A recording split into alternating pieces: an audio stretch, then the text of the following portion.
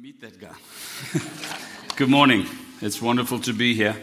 I want to say right off the bat, as I've been invited to speak here, the elders lead the church. They can correct me at any time. They can stop me and say, "You're speaking rubbish, get out," and I'll go. If I say something you don't like, don't stone me, just let me go in peace. Is that all right? But I am submitted to the elders, and so they can stop at any time. They are the ultimate authority in the local church. Today's not so much a systematic teaching as I'm going to talk. I've got points, but I'm going to talk about something that Tom asked me to speak on: loving Jesus, loving the church. And so I am going to speak from. Can you put on your kindergarten hat? Because we're going to speak at kindergarten level today. Is that all right? Because I think what I like to do is actually get into the foundations of things and remind us. Often we forget what the foundations of life are. If you grade a diamond, I've been using this a lot in the last while, a diamond grader will have his black cloth with his diamonds that he wants to grade, but he will first study a perfect diamond. And he'll put his monocle on, and he'll study, and he'll study, and he'll study. And when he feels he knows that, he will then pick up a diamond and begin to grade it. But he's grading toward the perfect. When he's graded 3 or 4, he'll stop and go back to the perfect and study it again. Because if you stop going back to the perfect, as you go along, you start comparing to the one that came before, and very soon you're downgrading. And we do that as believers. We downgrade because we start comparing ourselves to one another. We think we're better or we think we're worse, actually, rather than grading ourselves to the ultimate, which is Jesus. So this is very, very basic, if that's all right. I love this carpet. I love seeing the kids on the carpet. It's like a magic carpet ride. I want to say, if you have so many kids, you've got to put them on a real adventure. You can't shield them from life. You've got to engage them in life because they want an adventure. And if we want our Christianity and our church to go into the next generations and go on forever and ever, we have to put them on adventure. I remember we took a team to the Amazon jungle. We lived on a boat for 2 weeks, swimming in the Amazon River and all that. And we took 5 and 6-year-olds with us, with their parents. Because it's an adventure. And those kids are still serving the Lord powerfully because they've got an adventure. And so we have this in our family. This is not the talk. This is just interlude to children. We call it the 4 Bs. With your kids, if there are no bumps, bruises, blood, or broken bones, they haven't played hard enough. Is that right? You can't shield your kids. Let them climb trees, fall out, and break an arm. It's okay. They will survive. We really have to invest in our kids a sense of adventure, a sense of danger, a sense of that the world is something to be explored and not something to be afraid of. Because if they really have Jesus, then this world's a perfectly safe place to live in. Is that all right? So that is my introduction. I'll tell you a little bit about my story, because I think it'll give meaning to what we want to talk about today. So I'm an only child. I come from a very low-income family. I'm South African. My mom married my dad in rebellion to my grandmother. My dad was an abusive man, verbally and physically, to my mom. She was going to divorce him, then found out she was pregnant with me, stayed in the marriage. I was born. My dad was still abusive to my mom, abusive to me. At 18 months, he took me for a drive, left me locked in the car, went into the pub and got slammed out of his mind. That was it. My mom divorced him. I was raised by my grandparents and my mom, again, low income. My grandfather was a tyrant. Lovely man, but a tyrant. There was no Christianity in this at all. My first 6 years of school were at 6 different schools in 3 cities. And then I went to 8 years, one school. I went to a Catholic boarding school. At that boarding school, I was bullied beyond measure, especially at the young ages. And I was sexually abused by one of the priests. So I'm a victim of sexual abuse. Left that, like we all go to the military. So I'm a survivor. I'm an only child. You have to survive, which makes you independent, which makes you don't want to trust anybody. Anybody comes away, looks, I'm going to smack you in the face. You're a survivor. That's how I became. Went to university, I was skydiving, dropped out of university because I didn't have money to skydive, got a job. Never thought about Jesus. Just wasn't even in my framework. But a friend of mine, his dad, actually, my best friend's dad said, I'm going to this church. It was called the Invisible Church. And if you've met Chris Wienand, Chris, we all come out of the Invisible Church. He said, the music's good. So I said, oh, let's go. 'Cause I'm a musician. Not much anymore. This is arthritis. So always I tell the little kids, that's what happens if you pick your nose. And I had a little guy tell me a few weeks ago, what happened? So I play it. I'm picking my nose. And he looked at me. There was horror in his face. And his response to me was, but I don't pick my nose with that finger. So that was wonderful. So I go to this church called the Invisible Church, which became, if you've heard, Glenridge, where Chris and we all come from. And I walked in, and it was in a warehouse, and it was like just weird. I've been into a Catholic church. Obviously, I went to Catholic boarding school. And this was just different. But standing in front of me was a young lady, and I looked at her. I was dating another girl. She was out of town. That's why I was at church. I looked at this girl. I said to my friend, you see that girl there? He said, I'm going to marry her. I am married to her. Next month, 36 years. But I didn't know Jesus. But the pastor got up and started speaking from Romans, and Jesus intersected my life. Powerfully. I don't know what I was thinking. Just so you know, I had 2 guns strapped to me, a knife, all those, you know those things? And there was an altar call, and I rushed to the front. I found myself in the front, kneeling, but then trying to pull my jeans down so that my guns were invisible. But I met Jesus that night, powerfully. That next week, I sold my motorcycle, my guns, my knives, just everything went. It was so radical. Now what? So our pastor, who was an amazing man, he said to me, you need to read 1 John. The letter of 1 John is still my favorite book in the Bible. And he said, I want you to read it every day. It's got 5 chapters. Read it every day for a month. And so I did. And I began to read. And I got to this verse in 1 John chapter 3, verse 1. It says, how great is the love that the Father has lavished upon us, this is NIV, old NIV, that we should be called the children of God, for that is what we are. And I started thinking, and people were talking about God as Father, and I didn't have a dad, because, the part I missed, when I was 5, my dad was killed in a car accident. So all this stuff, so I decided, I'd never heard of a retreat, but I decided I was going to go away by myself with my Bible and ask God to show me some things. And he did. It was like God, in today's computer language, it was like he downloaded something into my heart that he was my dad. And I was his son. That verse it's in my office, it's up on the wall.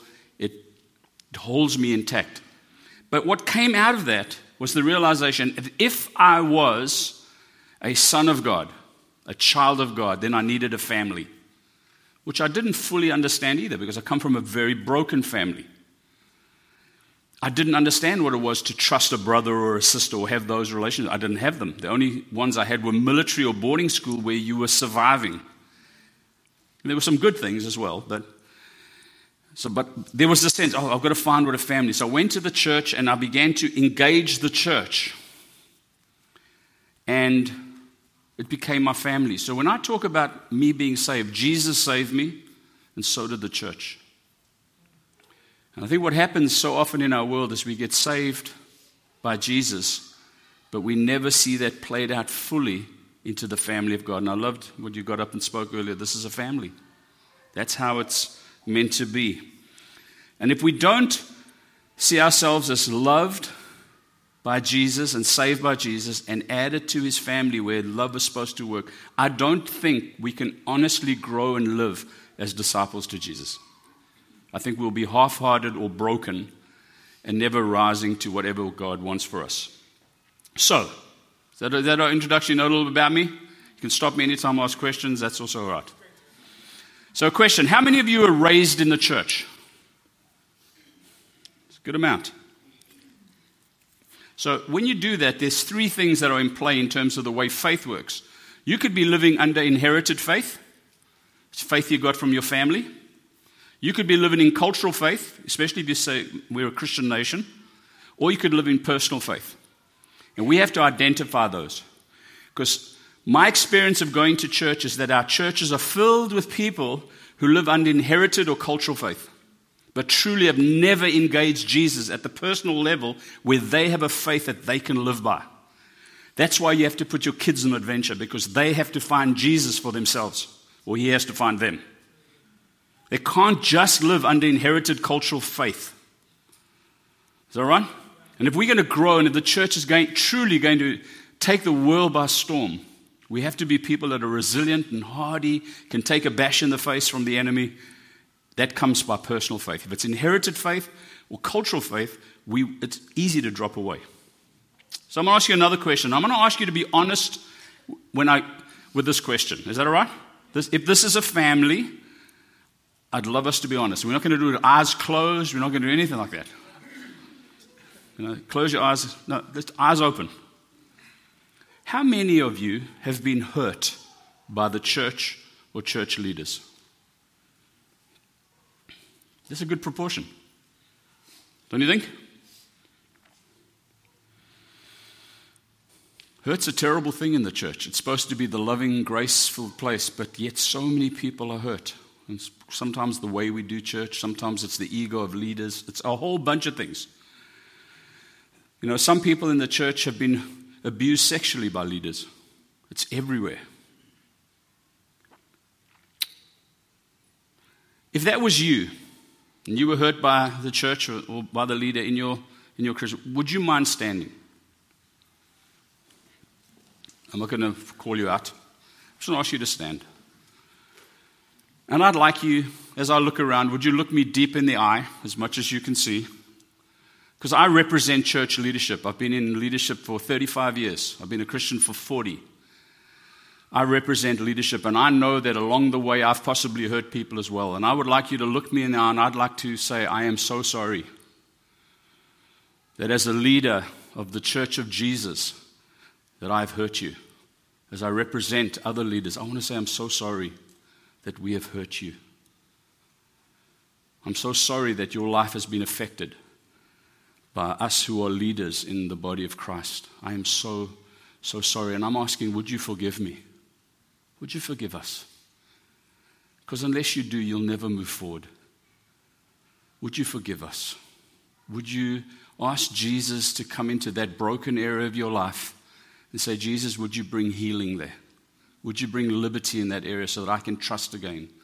So that I can see the church become the group of people that you intended for it to be. Would you forgive me? Thank you.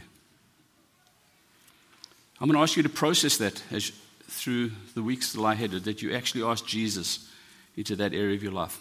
And some of you might say, well, why are you doing that? What gives you the right to do that? Well, when I read Nehemiah, he prays on behalf of his people. We have sinned and done wrong. And he was a righteous man. But he took on the sin of a nation. We have sinned and done wrong. And I want to take on, right now, is that representation as a leadership. I'm sorry. I'm sorry. But ask Jesus in to bring healing and forgiveness. Maybe you have to sort a few things out. Because otherwise, you do the leadership of this church a disservice. Because you'll never follow them properly. You'll actually never follow Jesus properly. Is that okay? I know that's a whole area to be unpacked, and we can chat if you need to. That's okay. But I want to tell you quickly about Chronos and Kairos timelines. Anyone heard that? If you don't. Everyone has a Chronos timeline. In my Chronos timeline, my chronological timeline, I am a victim of being a single mom, abuse. I'm a victim of sexual abuse. I have all this in my Chronos. I can never change it. It's my history. Even as a redeemed person in Jesus, it's in my history. And the moment I try to wash it away, I do disservice to what Jesus has done. Because it's part of my story. But I want to not live in my Chronos. I want to live in my Kairos timeline, is where I've allowed Jesus into those areas to bring healing, to bring forgiveness, so that I can move on. Now, in our current world, we have the Me Too movement. Anyone wear it?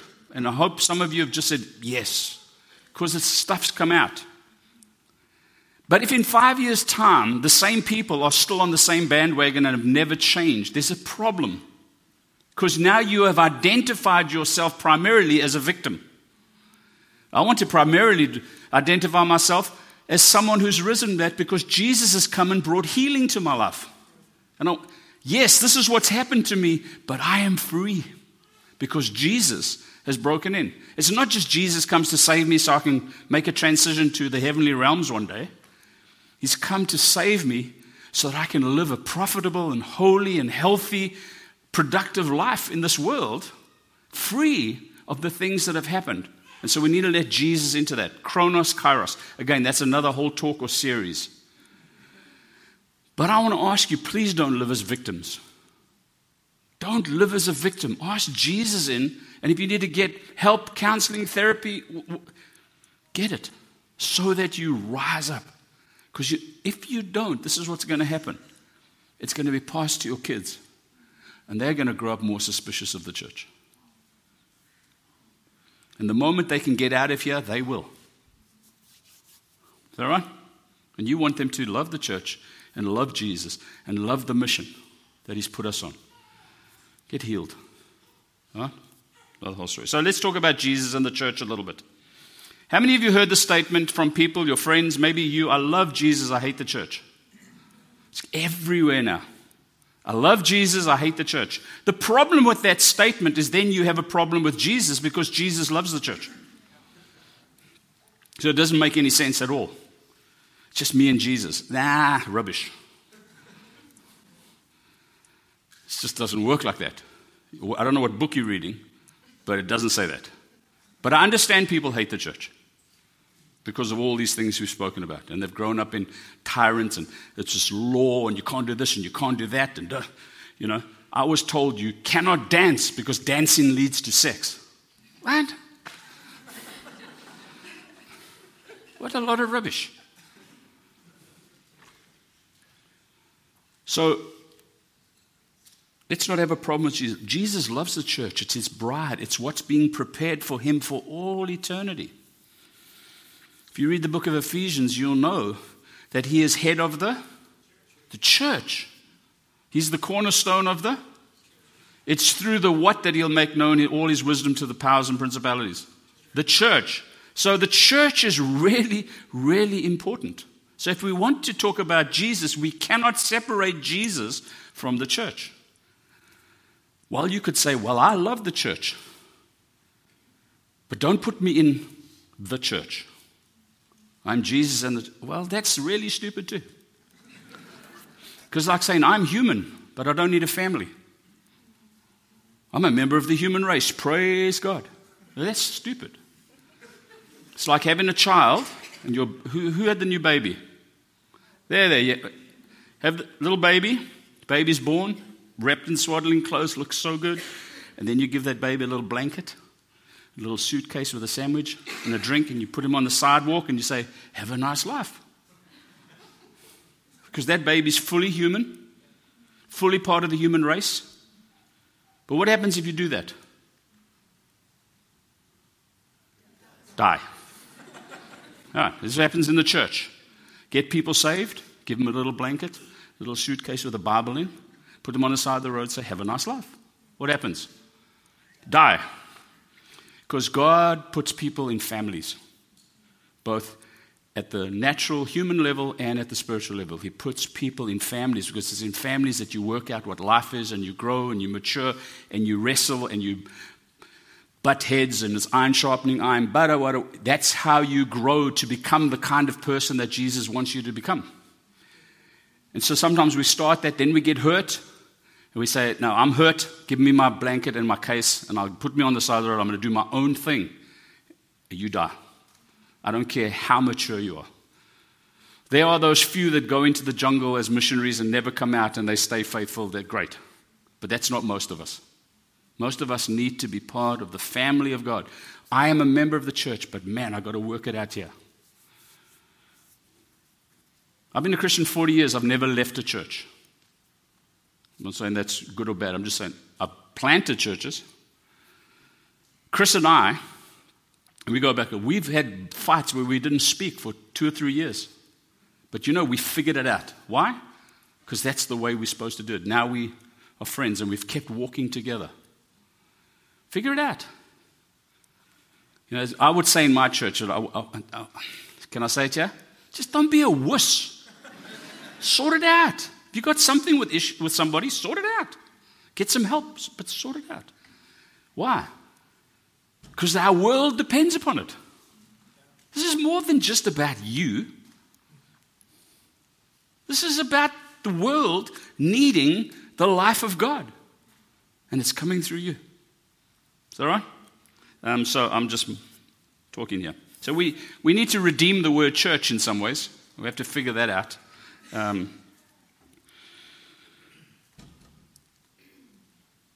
not going to go into that, but is that a question you could write down? How do we redeem church? How do we even redeem the word church so that we live well? But in that, I want to ask you, what Jesus are you serving? Because there are multiple Jesus, at least in our minds and in culture. What Jesus are you serving? When you talk with friends or people in the neighborhood or people at school or in the shopping mall or whatever, when you talk about Jesus, what Jesus do they think or speak about? You know, who do they think this Jesus is? And it's worth going. Go ask somebody. Who do you think Jesus is? And see what they say. It's actually very interesting. But if you open your Bibles to Matthew 16, you thought I wasn't going to go to the Bible, correct? In Matthew 16, there's an encounter between the disciples are together, and Jesus says to them, "Who do people say the Son of Man is?" That's the question. It's the same question that's been asked through the centuries. Who do people say I am? And they say, well, some say John the Baptist. Where would they have got that? So others Elijah, others Jeremiah, one of the prophets. Go ask someone. He's a good teacher. He's a moral leader. He's a what? He's a what? He's a what? But he said, no, but who do you say I am? And that's ultimately the question we have to ask in church about Jesus is, who do you and I say Jesus is? It doesn't matter what anybody else thinks.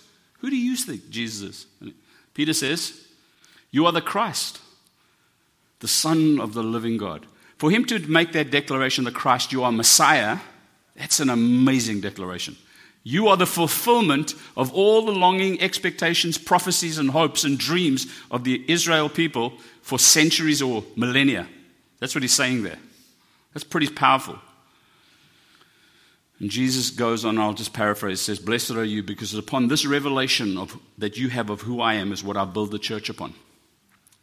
Is it possible that the church is weak because we've built the wrong revelation of who Jesus is? Is it possible that you have a wrong picture of who Jesus is? And therefore, the building has been built on wonky foundations. Again, please, there's no judgment, accusation. I'm theorizing because it happens everywhere. You will never have the church Jesus intended unless you first have the biblical Jesus.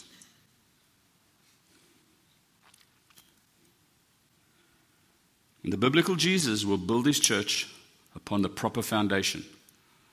And the proper foundation, as we are part of it, is that we've had a revelation that he is Messiah, the Christ, the Lord, the one and only, the Son of God, the Savior, whatever.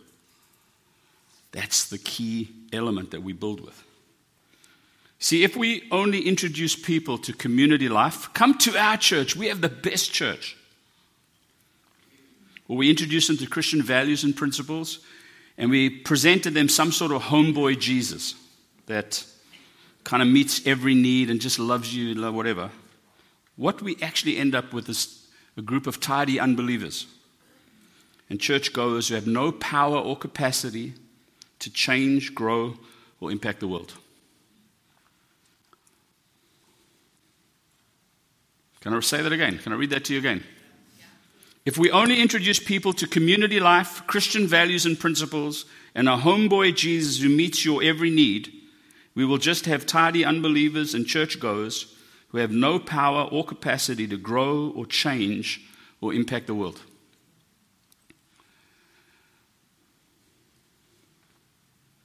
Does that make sense? It's kind of scary though. Because when you take stock of your own life, you often find yourself in that. I'm a pastor, and I find myself in that. We want to introduce people to our cool church. It's okay. But if you don't introduce them to Messiah, nothing really gets built. Just have great attendees.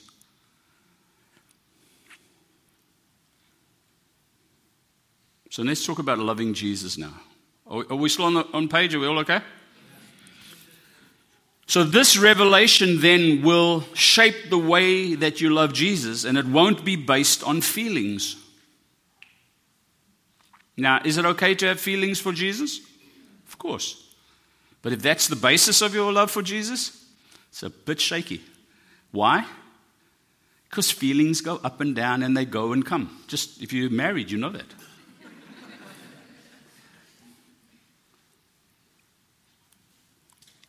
See, love for please excuse me, worship leaders, what I'm going to say now. I am a worship leader. But love for Jesus is more than a gooey feeling that leads me to raising my hands in emotional response to the wonderful worship songs played by great musicians led by an anointed worship leader. All of which you have. If that's the measure of your love for Jesus, there's something desperately wrong. That's cherry on the top. How does the New Testament measure love for Jesus? Sorry? Love for one another. Another one. If you love me, you will obey. Actually, love for Jesus is determined by your obedience more than anything else. Those are Jesus' words. They're not even Paul. I mean, he says things like that. John says things like that in 1 John. But Jesus said, if you love me, you will obey me. Now, that's a word that needs to be redeemed as well. Because we Americans, we hate that word. Why? Because it encroaches on my individual rights. It encroaches on my right to do what I like, when I like, with who I like, however I like. So we have to redeem that word. We have to think through that word obedience. Because if you say, I love Jesus, and you're not obedient to Jesus, you are lying. Just straight up. I want to tell you, I have lied many times. Most probably lied this last week.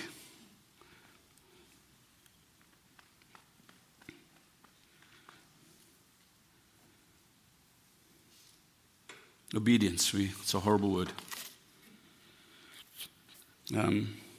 But a growing love and a desire for Jesus is a growing desire to obey him and do what he asks of us. So, next question then is, well, what does he want us to do? What does he want us to obey? Is that a fair question? Now, there's a lot of things. You actually don't even need a prophetic word. You never actually ever have to hear God personally again for the rest of your life. There's enough in here to keep you busy for a number of lives. I can't do it now. I've got to wait. What's the will of God? Okay, just get on with it, and then God will speak. I'd like to prophesy too, so I'm into all of that, okay? So ultimately, I'm a raving charismatic. All right, that's all right. Who doesn't like charismatic culture? But whatever. So what does he want us to do at a baseline? Saying to these people that they've had a revelation that he is the Messiah, the Christ, he's the fulfillment of all this whole Old Testament, all this stuff. You are the person. And then he talks to the religious leaders and he said, they ask him, what is the greatest command? You remember that question? And he says, all of that is summed up in what? Love the Lord your God with heart, your soul, your mind, your strength.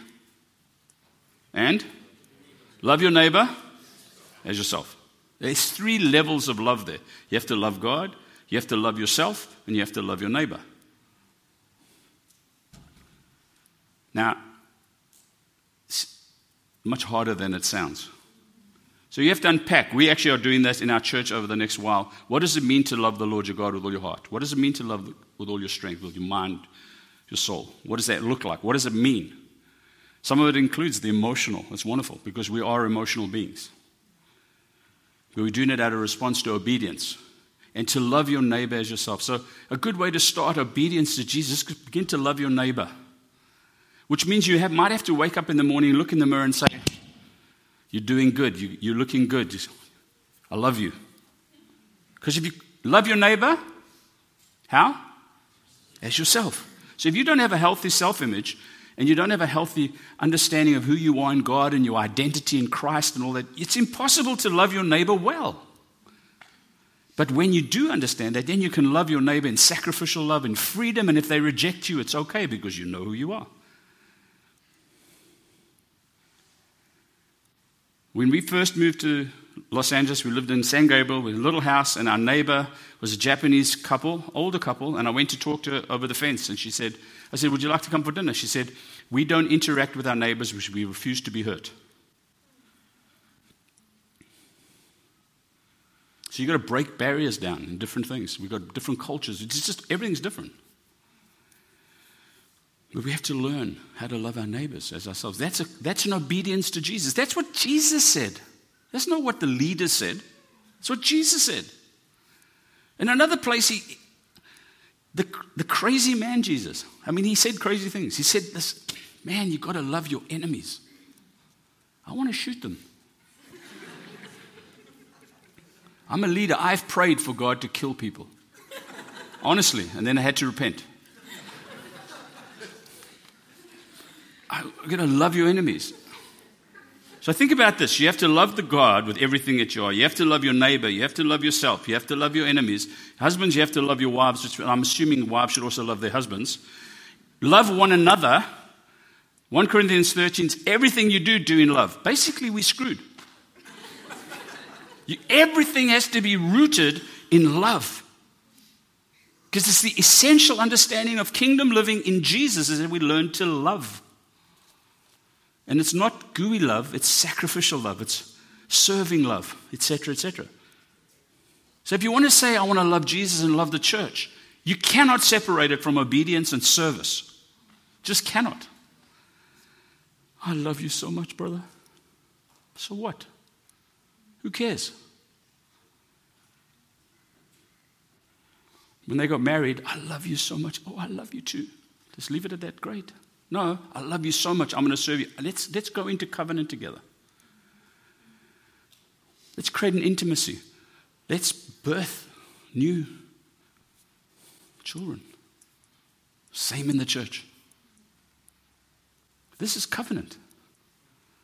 Don't just walk out and think, I'm walking away from you. I got hurt. I'm out of here. You have to deal with Jesus. Now, I'm not saying no one can ever leave a church. That's not what I'm saying. Just don't make it willy-nilly. Someone said something that offended me. I'm out of here. What? None of you would have jobs. None of you would have marriages. Isn't that true? So that's one. The other one is, go into all the world and make what? Disciples. So if you're a disciple, you've got to make disciples. That's a command from Jesus, actually. Baptize them, which is more than just water, by the way. It's actually into a Trinitarian understanding of living. And then you've got to teach them to what? Obey. Oh, we forgot about that one again. So we get people saved, we get them baptized, give them a little case of the Bible and get them on their way. No, we have to teach them how to obey Jesus, because then they will know what it means to love Jesus and receive love in return. And understand, you do understand this, I didn't say this, but it's impossible to love God and be obedient if you have not first been loved by God. He loves us first, all right? His love for us is not dependent upon our love for Him. Our love for Him is dependent upon His love for us and our response to that to say, yes, Jesus, here's my all. Use me as you will. So, how many today have prayed the Lord's Prayer? Shame on you. In the nicest way. It's a command from Jesus, is it not? Teach us to pray. Okay, here we go. Give us this year our yearly bread. Is that what it says? What does it say? Daily. So it means it's a daily prayer. Are you doing it? I love Jesus. Well, pray that. This is what He asks of you. I just want to give you some examples. So sometimes to show how foolish we are. We do want these things, but we got to get the basics right. And you don't just recite it. Pray through it. Work through it. What does it mean, our Father? What does that mean? It means not my Father. It's our Father. It means I have to be in relationship with some people. Oh, I've got to be in the church. Because if you're not in the church and you're praying our Father, that makes no sense whatsoever. It's like me as a single boy talking to my dad saying, our Father, and he's going to say, what? I only have one son. That prayer unpacks a lot of stuff. You know, you want to be obedient? Look at his name, his will, his kingdom before your own. I mean, we'll stop there. Now, if we understand Jesus like that and we want to obey Jesus, I have 9 minutes. Now we can be a family doing Jesus stuff together. Now we can truly be a family doing Jesus stuff together. And we love the church because it is family. And we love the church because we need each other. And like a marriage, you either win or lose together. Do you know in a marriage, the husband wins and the wife loses? It doesn't work. You either both win or you both lose. Same in the church. We either all win or we're all losing. That's why we rejoice with those who rejoice and we weep with those who weep. Why? Because I'm happy. I don't care that you are weeping.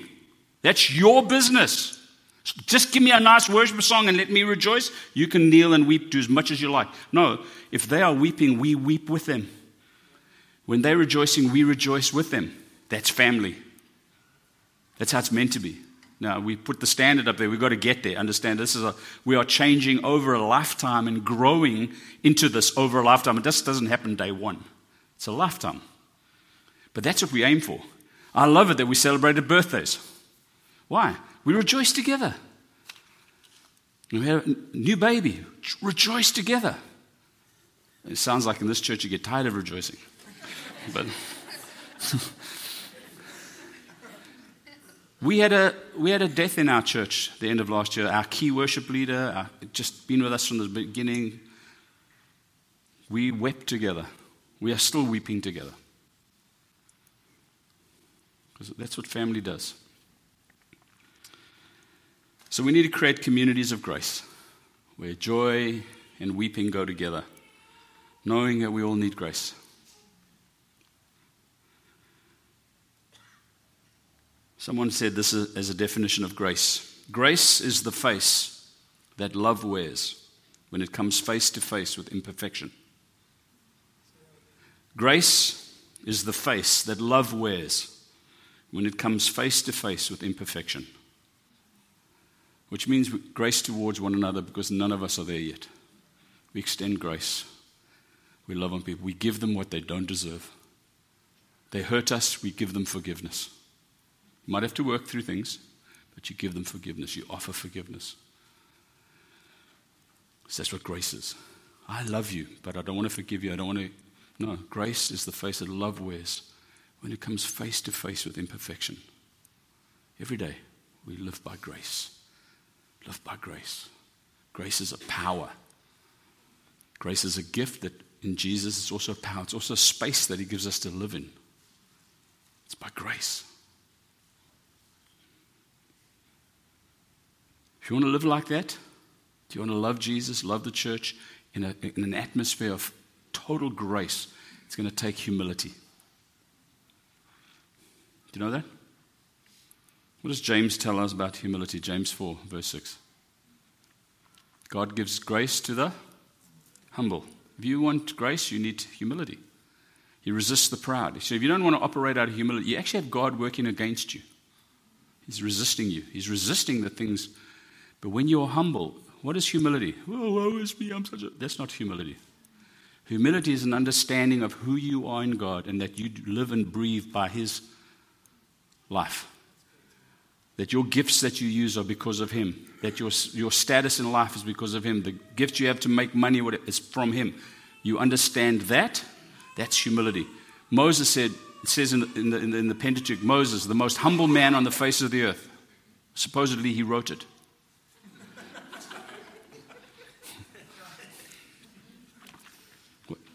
Because it's a recognition that we need God. You know the one where They gave the guy in the church one Sunday, they gave him a badge, the most humble man in the church. Have you heard that one? And the next Sunday they took it away because he wore it.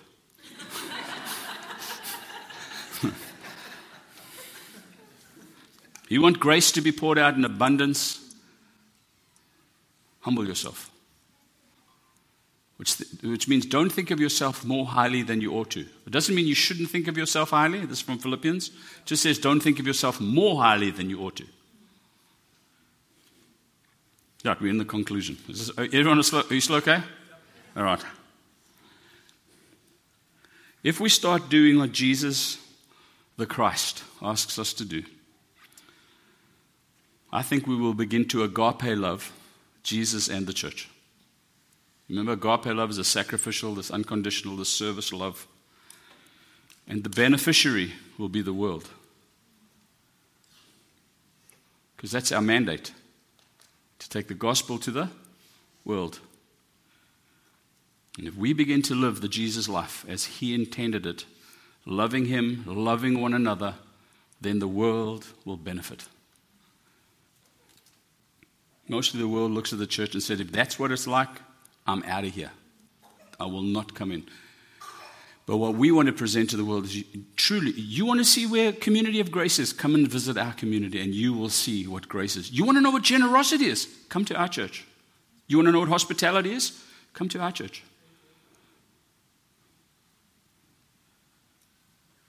I'd rather you have people come for those reasons to church than, have you seen our worship band? Please, the worship leaders, don't kill me. I think worship's wonderful. But this comes and goes. Hospitality, it's just loving Jesus, loving the church, loving the world. Hospitality in the Greek means the love and care of strangers. If we do begin to do this, then you know the one another's in the New Testament? Love one another, kick one another, encourage one another, all those ones. They will just be natural. They will happen. No one will be offended. Why? Because we want to grow together. And we'll correct one another where necessary. We'll love one another. We'll do all that. Encourage one another. Pray for one another. Because that's what a family will do. So I'll close with this sentence. If you want to be a disciple of Jesus, you actually have no other option. If you want to be a disciple of Jesus, you absolutely have no other option but get to grips with this stuff. Now, I know I've left a lot of holes. You have to fill in, ask questions. That's what you've heard, and you think, that's the biggest load of rubbish I ever heard in my whole life. Just let it go. But that which there's a sense of the Holy Spirit saying, this is me. Would you embrace it? I'm going to pray for you. I'm going to ask you another thing. This is where it's kind of weird. No one has to respond. It's totally fine. All right? But I'm going to ask you to trust me, and especially in this light of the world that we currently live in. One of the things that I am,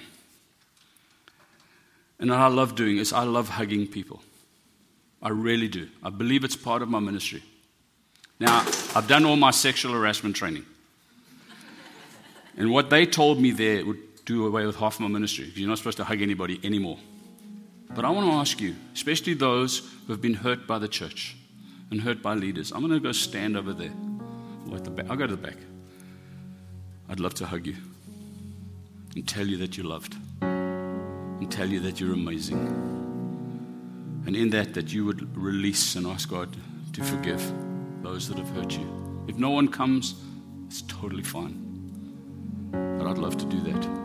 And I'd love one of the elders and whatever to be there. I'm not getting up to any mischief. All right? I like hugging everybody. It's just important. Father, you have done amazing things. We are so grateful that in the fullness of your eternity, you sent Jesus, your one and only begotten Son, to come and live a pure and spotless, perfect life. And then to be our substitute, to carry our imperfections and our sin and our rebellion, to carry that on the cross. and to die a rebel sinner's death, that we might have life in you. And we thank you that in your power you rose again to ensure that that which you promised we got. And I ask that your love, the love that is ascending, sacrificial love, would be poured out upon this community, and they would rise into that to become those kind of people that you intended. May this be a community that finishes well. Kind of been hurts and all things along the way, but may they be a community, and each person in the community and each family in the community that finishes well. I pray, Lord, that the parents here would have a boldness and a spirit of adventure to give to their children. Not just to take them climbing in trees and walking in the woods and in mountains, but to set them on the path of the adventure of Jesus. I ask that you pour your blessing and your favor out upon this community.